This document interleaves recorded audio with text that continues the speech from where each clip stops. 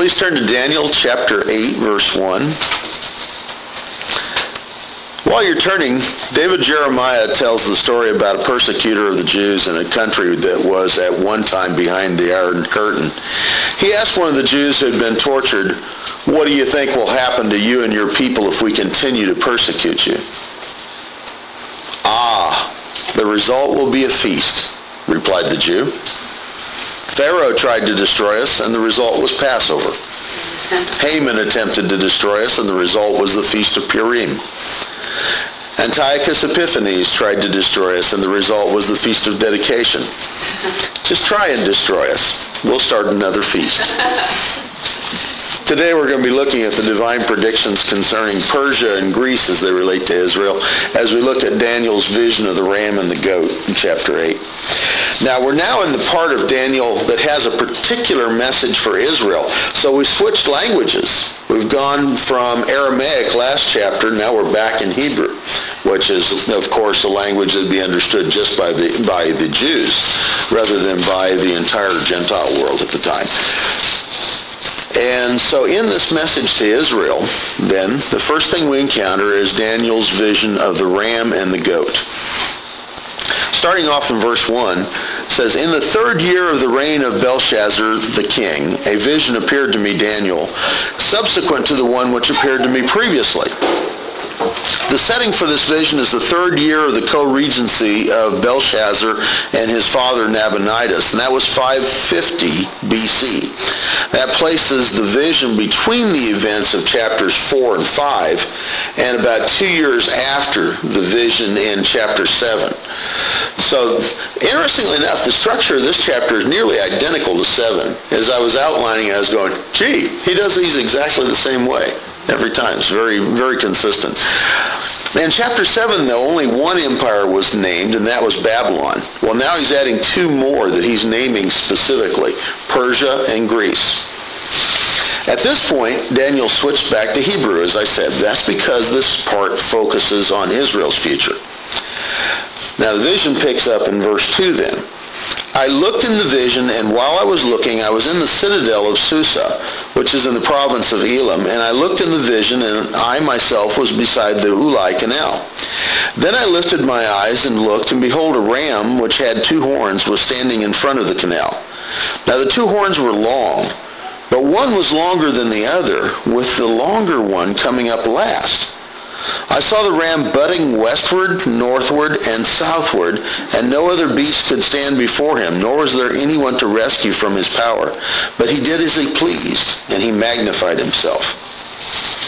So in Daniel's vision, not actually, he was still in Babylon actually, but in his vision, he saw himself in the palace at Susa. Now Susa had been the capital of the Elamite kingdom, but in Daniel's time was the capital of the Babylonian province of Elam. It was about 200 miles from Babylon. Now, at that time, it was merely a provincial capital. It wasn't a big deal city-wise. But later on, it was going to be very significant. It was going to become the winter palace and main capital for the Persian kings. Matter of fact, the setting for the book of Esther, Susa. That's where it takes place. And the first part of Nehemiah. Nehemiah is a cupbearer to the Persian king in the capital at Susa. So it becomes very important, though right now it's kind of, diminished status. The word translated citadel means a castle or a palace. It's a stronghold. It's a fortress city.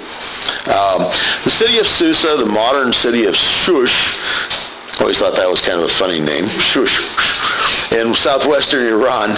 It's located on the banks of the Chaor River, which in Akkadian was Ulai. You remember that? And turned out when they investigated it archaeologically, that what they thought was a river was actually an artificial canal. And just as Daniel said, the Ulai Canal. It's near the Kirka River on the edge of the Mesopotamian plain in the foothills of the Zagros Mountains, which are Iran.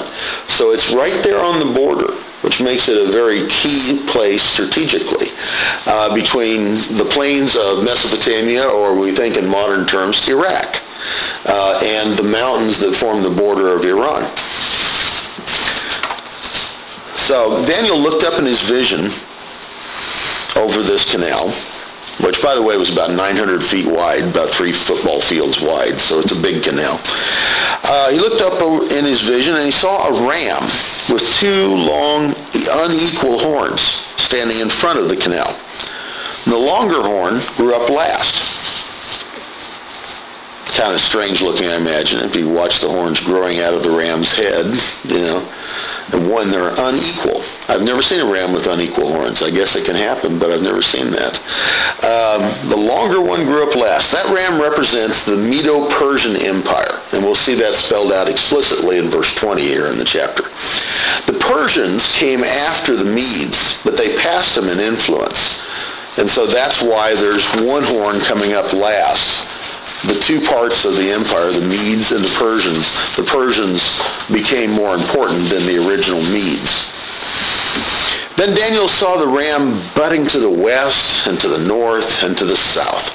You know how rams will do that. They'll haul off and run at each other full tilt and bang heads. That's how rams are. That's where we get the term ramming something. Well, no other beast could stand before him. The ram did as he pleased. He was knocking them down right and left. He was the alpha ram, if you will. And not only did he do as he pleased, but he had a fine opinion of himself. He exalted himself. He exaggerated his reputation. That's what it means to magnify yourself. The Medo-Persian Empire's conquests were mainly to the west, just as it says, Asia Minor and Greece, to the north, Armenia, and to the south, Babylonia and Egypt. They didn't expand so much to the east. So those were the main directions that they expanded. The Hebrew word translated magnified himself means basically to grow up to become great, but here it's talking about their self-aggrandizement. They did it for themselves. It's been translated, it did as it pleased and it acted arrogantly. They thought they were cut above. They were very impressed with themselves. Now world empires tend to do that, get impressed with themselves.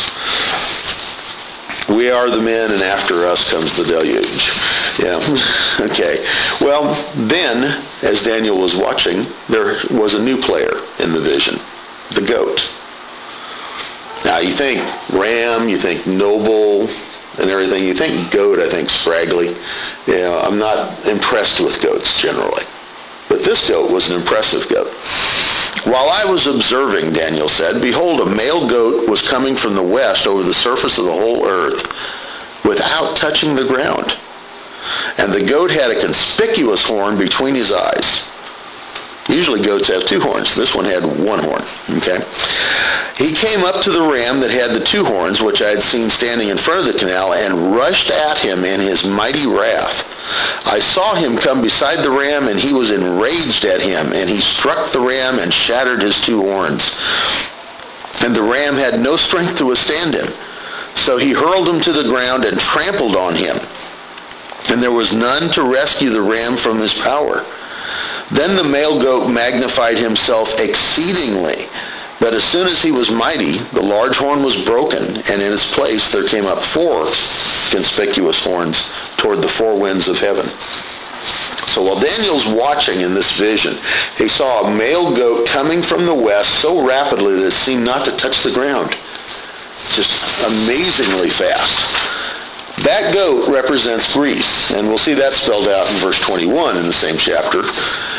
And remember, in the previous chapter, the symbol for Greece was a winged leopard.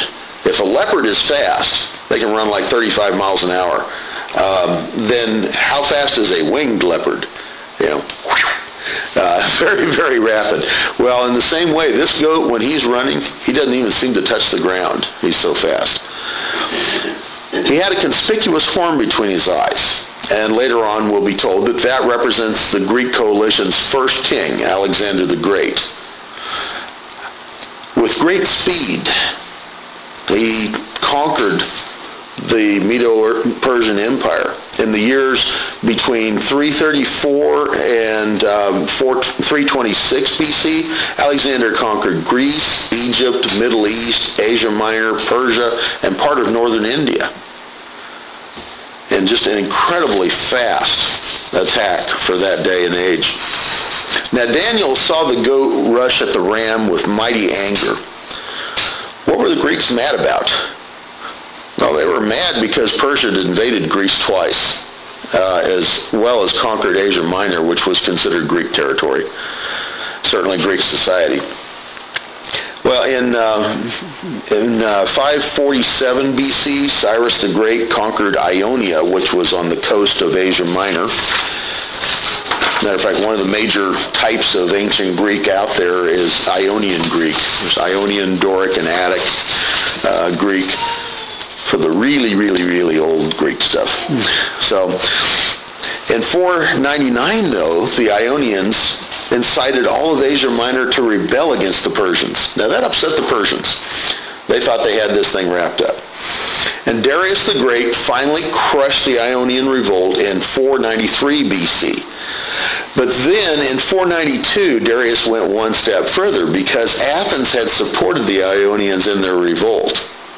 And so Darius said, I'm going to punish those mainland Greeks, and I'm going to punish Athens. So he decided to invade mainland Greece. That didn't go well for him. You may have heard of running a marathon event.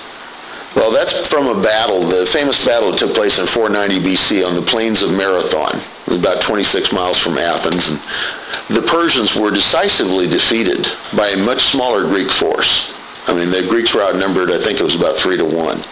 But they won anyway. And where you get the term marathon from is they carried messages by runners since they didn't have cell phones and radios and that sort of thing. And so the guy with the message that they won ran all the way from Marathon to Athens and collapsed, shouting one final word, Nike, victory. And then he died of a heart attack. So that's running a marathon. Hopefully you don't die of a heart attack when you run a marathon. But so the Persians were defeated. And that was just a mind-boggling thing to the Persians that those Greeks beat them. And then Darius died in 486 BC before he could manage to re-attack them. Well, his son, Xerxes I, probably the husband of Esther, by the way. Just to give a little background for that Bible book. But Xerxes I decided he was going to avenge his father, so he invaded Greece a second time in 480 BC. And there was a brave resistance initially. You may have heard of the Battle of Thermopylae and the 300 Spartans that held them off for several days. Held off tens of thousands of Persian soldiers. Well, that's because the pass is only about 50 feet wide. And they knew how to fight in close quarters, I guess. And they managed to hold them for quite a while. But still, even with that brave resistance, they went down, and the Persians basically overran Greece temporarily. But again, the Greeks regrouped. There was a naval battle at Salamis that the Persians lost, and then the Battle of Plataea. The Persians were defeated soundly and had to retreat. Again, what a shame to them. Be beaten by what they considered ragtag, a bunch of a few Greeks beating their huge army. In 479 BC, they had to retreat again. The Greeks, therefore, had no love lost for the Persians. You can just imagine. Okay, and that was why the goat was enraged. That's why Alexander's first target in his conquests, Persia. That enraged goat struck the ram, shattering his horns. The ram wasn't strong enough to resist him. The goat threw the ram to the ground, and he stomped on him. Okay? I mean, he thoroughly defeated him. Nobody could rescue him. You could say this wasn't a case of road rage. This was a case of goat rage. Okay? But anyway... Boo. Alexander the Great, he invaded Asia Minor in 334 BC. And he won victories over the Persians right away. He beat them at the Battle of the Granicus River in May of 334 BC. He beat them at the Battle of Issus in November of 333 BC. And he decisively defeated Darius III the last Persian ruler at the Battle of Gaugamela, and that was in what's now Iraq also, and that was October 331 BC. At that point, the remainder of the Persian Empire surrendered.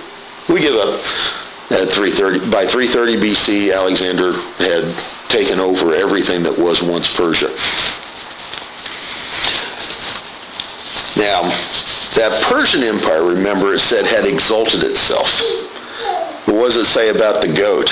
He exalted himself exceedingly. So he outdid the Persians in exalting himself. He really thought he was cool. And yet, at the height of his power, that large horn was broken. And in its place, 4 conspicuous horns. What happened to Alexander, this young genius at military tactics? Conquered the world with much smaller armies than those he went up against. He died at age 32, weeping that there were no more worlds left to conquer. Okay, which wasn't, strictly speaking, true, but his soldiers were tired. At the age of 32, he died in Babylon on June 11th, that's 323 BC, of malaria and alcoholism. Bad combination. But there's some possibility he was poisoned, but that's probably not true. It was probably malaria, but his system was weakened because he'd become an alcoholic in big time. Now, what happened is you would think his son would inherit, right? He did have one son by a Persian princess, Roxanne. Alexander was his name. By the way, speaking of ego, you ever notice how many cities there are scattered across the Middle East called Alexandria? There's a ton of them. Every place he went, there's an Alexandria springs up, you know. How many do you need for your ego here? Yeah, but anyway, yeah, exactly. After he passed away, then it was actually 4 of his generals who end up in control. Lysimachus received Thrace and Bithynia. Cassander received Macedonia and Greece. Seleucus received Syria, Babylonia, and all land to the east. And Ptolemy received Egypt, Palestine, and Arabia. Now, the very last Ptolemy is famous. Everybody knows of Cleopatra. She was a direct descendant of Ptolemy. And then, of course, the kingdom passed to the Romans. So there was a 5th contender, interestingly enough. His name was Antigonus. He didn't get anywhere. He was defeated. So Daniel's prophecy was literally fulfilled. His empire was not divided into 3 parts or 5 parts or 6 parts. It was divided into precisely 4 parts, exactly as God had predicted. His son didn't inherit, and Antigonus didn't get anywhere, but the other 4 generals did. So it happened just as Daniel predicted. Then we have a really strange figure, somewhat reminiscent though, because we had a little horn in chapter 7. Remember that? Well, we've got a little horn here too. Out of those 4 horns, Daniel said, came forth a rather small horn, which grew exceedingly great toward the south, toward the east, and toward the beautiful land. It grew up to the host of the heavens and caused some of the host and some of the stars to fall to the earth, and it trampled them down. It even magnified itself to be equal with the commander of the host, and it removed the regular sacrifice from him, and the place of his sanctuary was thrown down. And on account of the transgression of the host will be given over to the horn along with the regular sacrifice, and it will fling truth to the ground and perform its will and prosper. Then I heard a holy one speaking, and another holy one said to that particular one who was speaking, how long will the vision about the regular sacrifice apply while the transgression causes horror, so as to allow both the holy place and the host to be trampled? And he said to me, for 2,300 evenings and mornings, then the holy place will be properly restored. One of the 4 divisions of Alexander's empire, out of one of them came forth a small horn that grew to be very great. The ruler referred to came from the Seleucid branch, the Syrian branch of Alexander's empire, and his name was Antiochus IV. He gave himself the subtitle Epiphanes. We'll talk about that in a minute. Now, he expanded his kingdom toward the south. Egypt was in his sights. And toward the east, Armenia and Elam, okay, and toward the beautiful land. Well, Daniel's a good Jew. What's the beautiful land? Israel. Eretz Yisrael. Nothing else could get that title from Daniel. But this little horn, though, we've got to be careful because he's not the same one as in chapter 7. Critical difference is in chapter 7, that little horn that we saw was the Antichrist comes out of the fourth empire, the Roman Empire.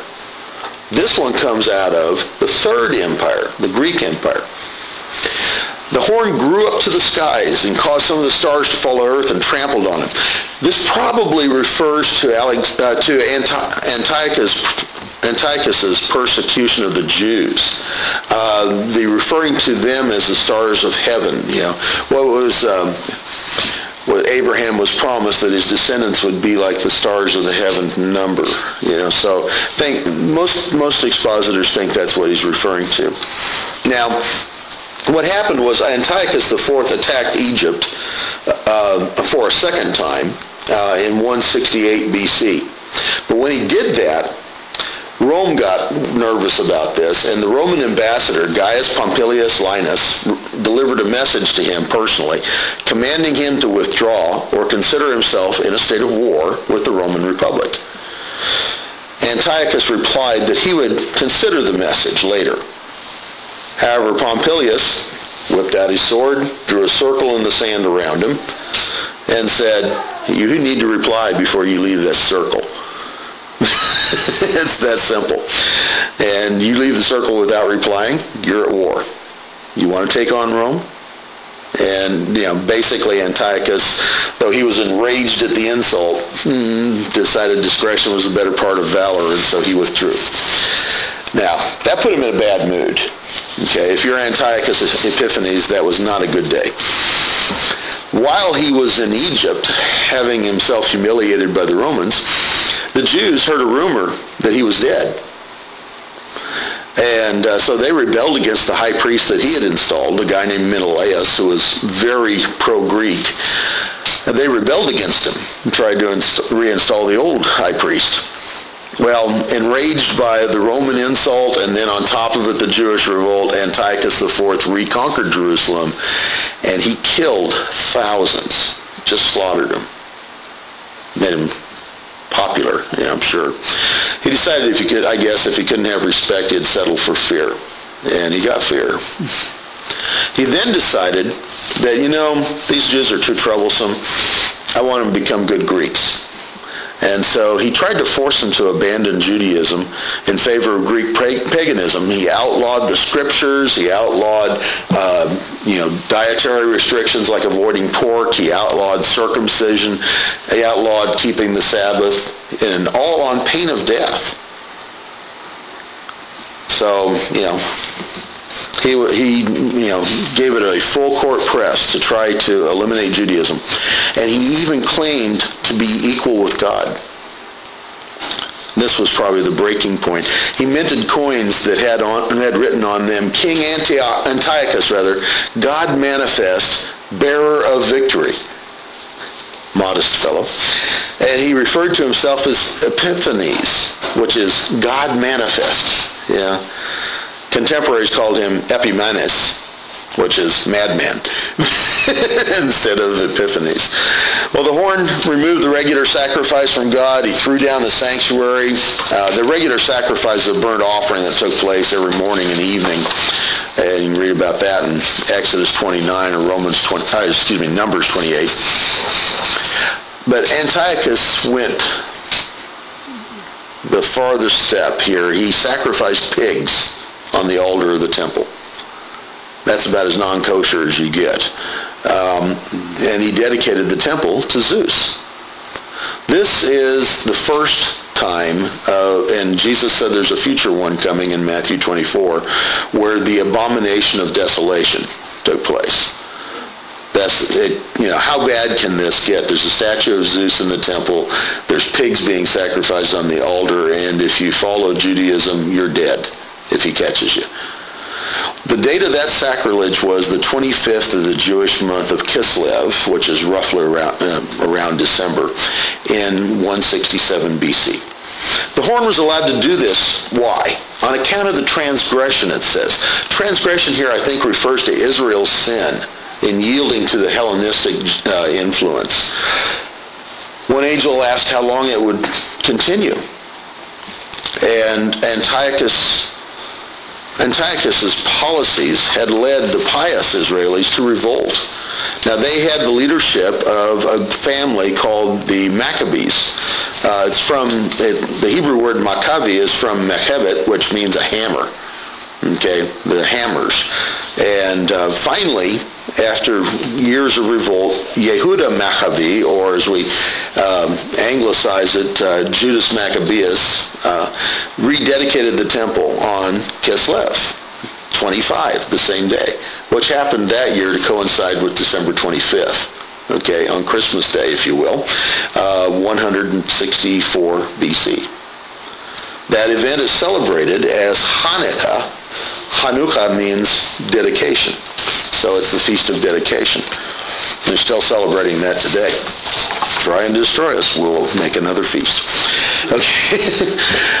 Another angel replied that it would be 2,300 evenings and mornings. That's been defined a couple of ways, and I'm not sure, to be honest with you, which one's right. Some have understood evenings and mornings to refer to the sacrifices, the morning sacrifice, the evening sacrifice, in which case it's 1,150 days. And some see it as being 2,300 days.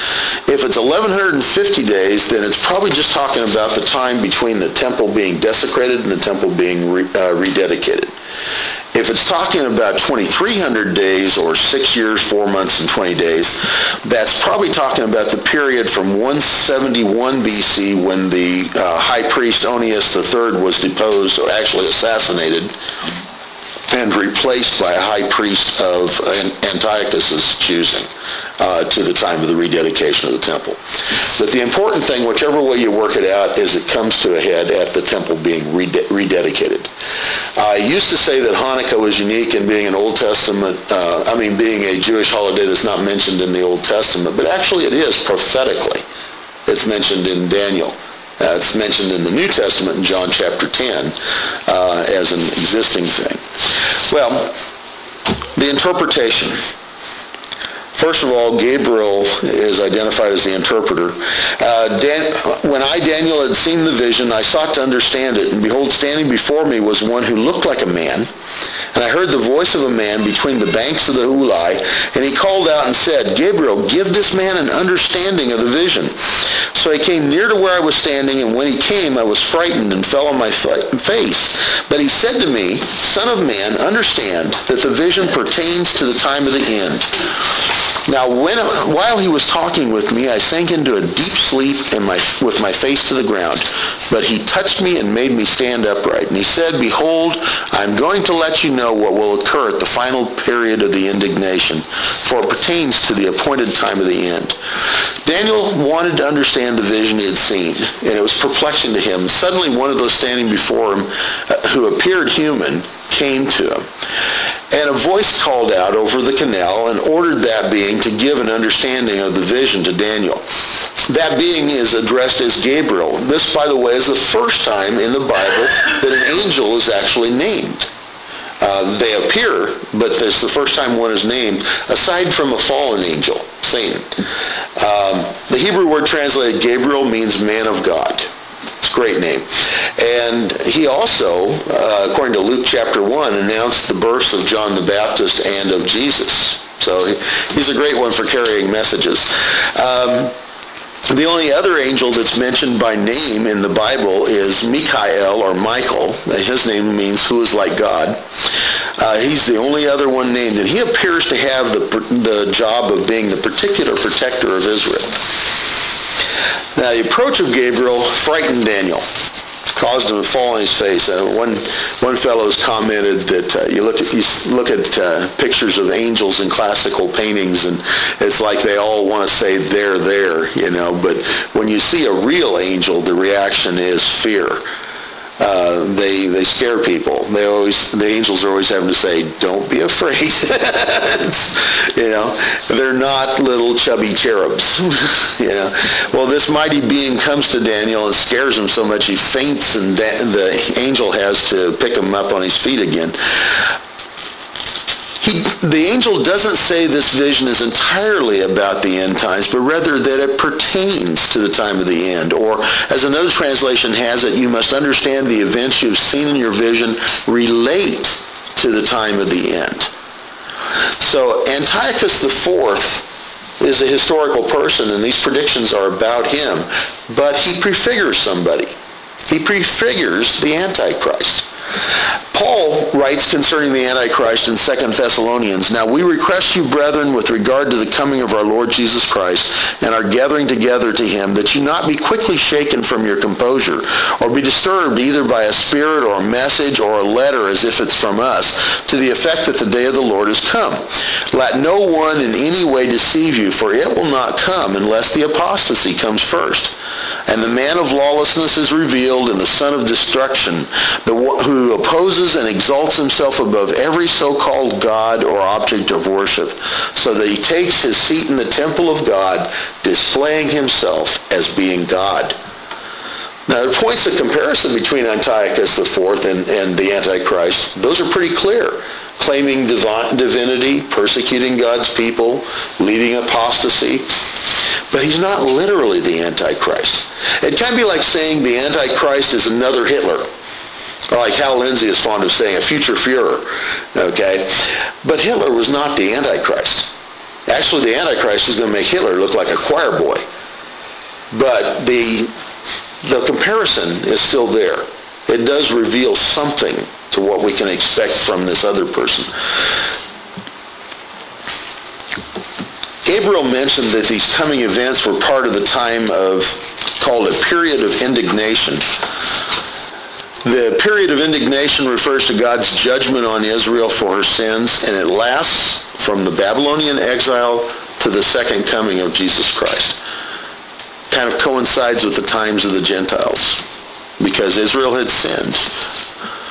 Moses warned them, that if they turned away from the Lord, says, "Then you shall be left few in number, whereas you were as numerous as the stars of heaven, because you did not obey the Lord your God. It'll come about that as the Lord delighted over you to prosper you and multiply you, so the Lord will delight over you to make you perish and destroy you. And you will be torn from the land where you are entering to possess it. Moreover, the Lord will scatter you among all peoples from one end of the earth to the other end of the earth. And there you shall serve other gods of wood and stone, which your fathers have not known. Among those nations you will find no rest, and there will be no resting place for the sole of your foot. But there the Lord will give you a trembling heart, failing of eyes, and despair of soul. So your life will hang in doubt before you, and you will be in dread night and day, and will have no assurance of your life. In the morning you will say, would that it were evening, and at evening you will say, would that it were morning, because of the dread of your heart which you dread, and for the sight of your eyes which you will see." That's in Deuteronomy 28. Tragically, that's been fulfilled. That's how it's been for the Israelis for a couple thousand years. Now, the angel goes on to clarify that the ram is the Medo-Persian Empire. The ram which you saw with two horns represents the kings of Media and Persia. And we've already talked about that some, but, Persia extended their empire with an army of a couple million soldiers. That was a lot for the ancient world. But it tended to rely on numbers, not on strategy. The Greeks are represented by the goat, the angel explains. The shaggy goat represents the first kingdom of Greece, the large horn between the eyes of the first king. That large horn, of course, Alexander the Great, we've talked about. The four divisions of Alexander's empire, then, is the next thing the angel reveals. The broken horn and the four horns which arose in its place represent four kingdoms that arise from its nation, though not with his power. And again, we've talked about that already. We've seen that happened historically when Alexander's empire was divided among his 4 generals. And then it focuses on Antiochus Epiphanes. In the later period of their rule, when the transgressors have run their course, a king will arise, insolent and skilled in intrigue. His power will be mighty, but not by his own power. And he will destroy to an extraordinary degree and prosper and perform his will. He will destroy mighty men and the holy people. And through his shrewdness he will cause deceit to succeed by his influence. And he will magnify himself in his heart, and he will destroy many while they're at ease. He will even oppose the Prince of Princes, but he will be broken without human agency. The vision of the mornings and evenings, which has been told, is true. But keep the vision secret, for it pertains to many days in the future. This section is in poetic form. It's actually, Angel Gabriel's a poet. But he was pointing out that God held back his judgment until the transgressors have run their course. When those in Israel that were flirting with Hellenistic paganism had ran their course, when rebels had become completely wicked, the NIV says, or when their rebellious acts were complete. When their sin was complete, God allowed the arising of Antiochus IV. He's insolent, or literally he's a king of fierce countenance, or perhaps as the Septuagint has it, a king of bold or shameless face. He's a impudent king is another possible translation. And it wasn't by his own power. He was energized by Satan to pursue God's people, to persecute them. He magnified himself in his heart. Or as another translation has, in his own mind he makes himself great. He was a legend in his own mind. Yeah. But by desecrating the temple and assuming divine prerogatives, he opposed even God. Nevertheless, as it was prophesied, he met his end suddenly and without human agency. Nobody killed him. He got a terrible disease and lost his mind and died insane in Persia in 164 BC. So Gabriel affirmed the certainty of this vision, but commanded Daniel to keep it confidential, and confirmed that this vision had application to many days in the future. Now, these events were approximately 366 years in the future from Daniel's time. Who but God can tell somebody what's going to happen almost 4 centuries in the future? We can't predict what's going to happen in the next election. This is history written in advance. But in addition, the career of Antiochus Epiphanes foreshadows the career of the future Antichrist. Then the conclusion, Daniel, it said, "Then I, Daniel," verse 27, "was exhausted and sick for days. Then I got up again and carried on the king's business. But I was astounded at this vision, and there was none to explain it." Daniel was overwhelmed by what he had seen, so much so that he was sick for a while. He couldn't understand how events like this persecution could happen. That was a mind-boggling thing for him, the horror of what was to come. Now, how do we apply this? Well, prophetically, Daniel proves the inspiration of Scripture, if nothing else did, by accurately predicting the future centuries in advance. There's just no other way that this could be. And prophetically, we do need to keep in focus that Antiochus tells us something about what the future persecutor of Israel, the Antichrist, will be. Personally, what does it mean to us? What can you draw from this? I think one thing I get from this is that no matter how crazy the world gets, and imagine how it looked to a Jew under Antiochus's persecution, he would look around and go, has the world gone mad? And yet, if he had the scroll of Daniel, he knew God's in control. No matter how crazy the world gets, God is in control. And look at those mighty figures that were shattered. Alexander the Great. God brought him down. And Antiochus IV, the great persecutor. God humbled him, brought him down. No matter how mighty the oppressor, God is mightier still. There is nobody that can compare to him. And he is ultimately not only in control, but he has the last say. Let's go to the Lord in prayer. Lord God, we thank you that you are sovereign, that you are in control, that our world is not spinning out of control as we fear, but you are the King, the true King. Lord, we just rest our fate in your hands. In Jesus' name we pray. Amen.